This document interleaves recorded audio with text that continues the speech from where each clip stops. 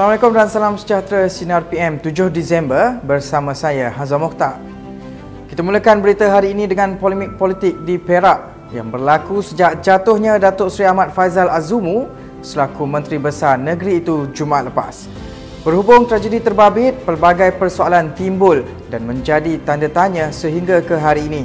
Bagaimanapun, Ketua Bahagian Parti Bersatu Segambut, Mahathir Muhammad Rais berkata, agak sukar untuk segelintir pihak terutamanya orang Melayu untuk menerima kemungkinan kerjasama antara UMNO dan DAP dalam membentuk kerajaan negeri itu. Katanya apa yang disuarakan UMNO sememangnya mengejutkan dan seperti sudah tiada ruang untuk bertoleransi sesama umat Islam dan Melayu. Terdahulu, UMNO dan BN dalam kenyataannya tidak menolak kemungkinan untuk membentuk jajaran baharu politik di Perak. Lain pula ceritanya di Kuala Lumpur. Pengerusi Kebangsaan DAP Tan Kok Wai mengemukakan permohonan maaf kepada Menteri Wilayah Persekutuan Tan Sri Anwar Musa berhubung kenyataan fitnah mengaitkan ahli Parlimen Keterih itu dengan penjualan lot tanah milik DBKL. Kok Wai yang merupakan ahli Parlimen Ceras menyerahkan surat permohonan maaf dan menarik balik kenyataan fitnah secara bersemuka kepada Anwar di pejabatnya hari ini. Anwar menerusi laman Twitternya bagaimanapun berkata akan merujuk peguamnya berhubung perkara berkenaan. Terdahulu, Anwar telah menyerahkan notis guaman menuntut Kok Wai menarik balik, membuat permohonan maaf dan ganti rugi berhubung kenyataan fitnah pada 20 November lalu. Ini pula mengenai parti-parti komponen dalam Perikatan Nasional berhubung pergolakan yang berlaku di Perak. Naib Presiden PAS Idris Ahmad menyifatkan ada pihak cuba melaga-lagakan parti PAS, Bersatu dan UMNO.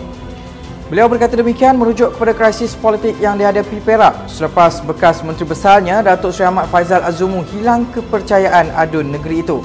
Bagaimanapun, Idris yang juga merupakan Senator Dewan Negara turut menasihatkan semua pihak di Perak agar membuat kajian dahulu mengenai situasi politik terkini di negeri itu sebelum membuat sebarang kesimpulan atau kenyataan. Sebelum ini, Presiden UMNO Datuk Seri Dr. Ahmad Zahid Hamidi menegaskan pihaknya tidak menolak kerjasama dengan pihak Pakatan Harapan bagi membentuk kerajaan negeri setelah PAS dan Bersatu menolak untuk bekerjasama.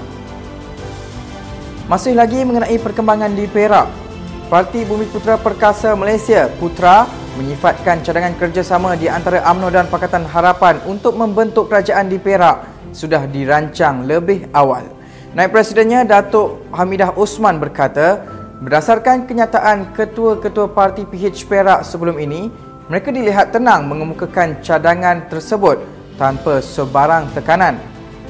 Menurutnya, keputusan mengenai kerjasama itu sudah pasti mendapat restu pimpinan parti-parti berkenaan di peringkat pusat.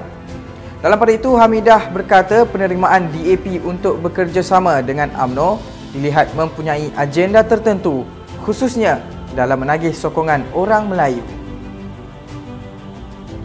Kita beralih ke berita sukan. Liverpool terus melebarkan rekod tanpa kalah di laman sendiri selepas menewaskan Wolverhampton Wanderers 4-0 dalam aksi Liga Perdana Inggeris di Anfield awal pagi tadi. Kemenangan tersebut menyaksikan The Reds belum tewas dalam 65 perlawanan EPL di laman sendiri dengan 10 kali seri. Catatan positif itu memastikan Liverpool berpeluang mempertahankan kejuaraan EPL dengan pasukan itu ketika ini berada di kedudukan kedua Liga dengan 24 mata dibezakan jaringan gol dengan pasukan di kedudukan pertama, Tottenham Hotspur.